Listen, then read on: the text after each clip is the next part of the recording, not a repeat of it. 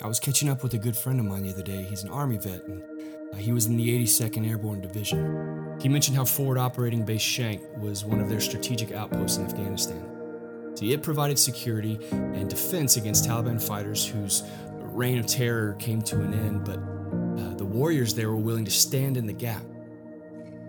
See, our FOBs are a key component to mission success because they fill in the gaps. Warriors who serve on the front lines, they are willing to give their lives to defend more than land and property. They're defending a way of life.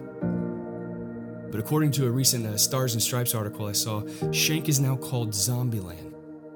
The Afghan military is having trouble finding warriors who will stand in the gap with that same vision. They can no longer maintain this once powerful base, and it's lost its ability to protect a vulnerable people. Long ago, the nation of Israel suffered from the very same problem.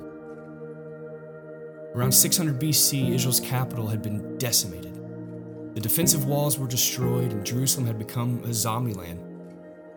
God called Ezekiel as a prophet to encourage and motivate warriors to stand in the gap of the broken walls. And God summed it up like this. He said, "And I sought for a man among them who should build up the wall and stand in the gap before me for the land, that I should not destroy it, but I found none."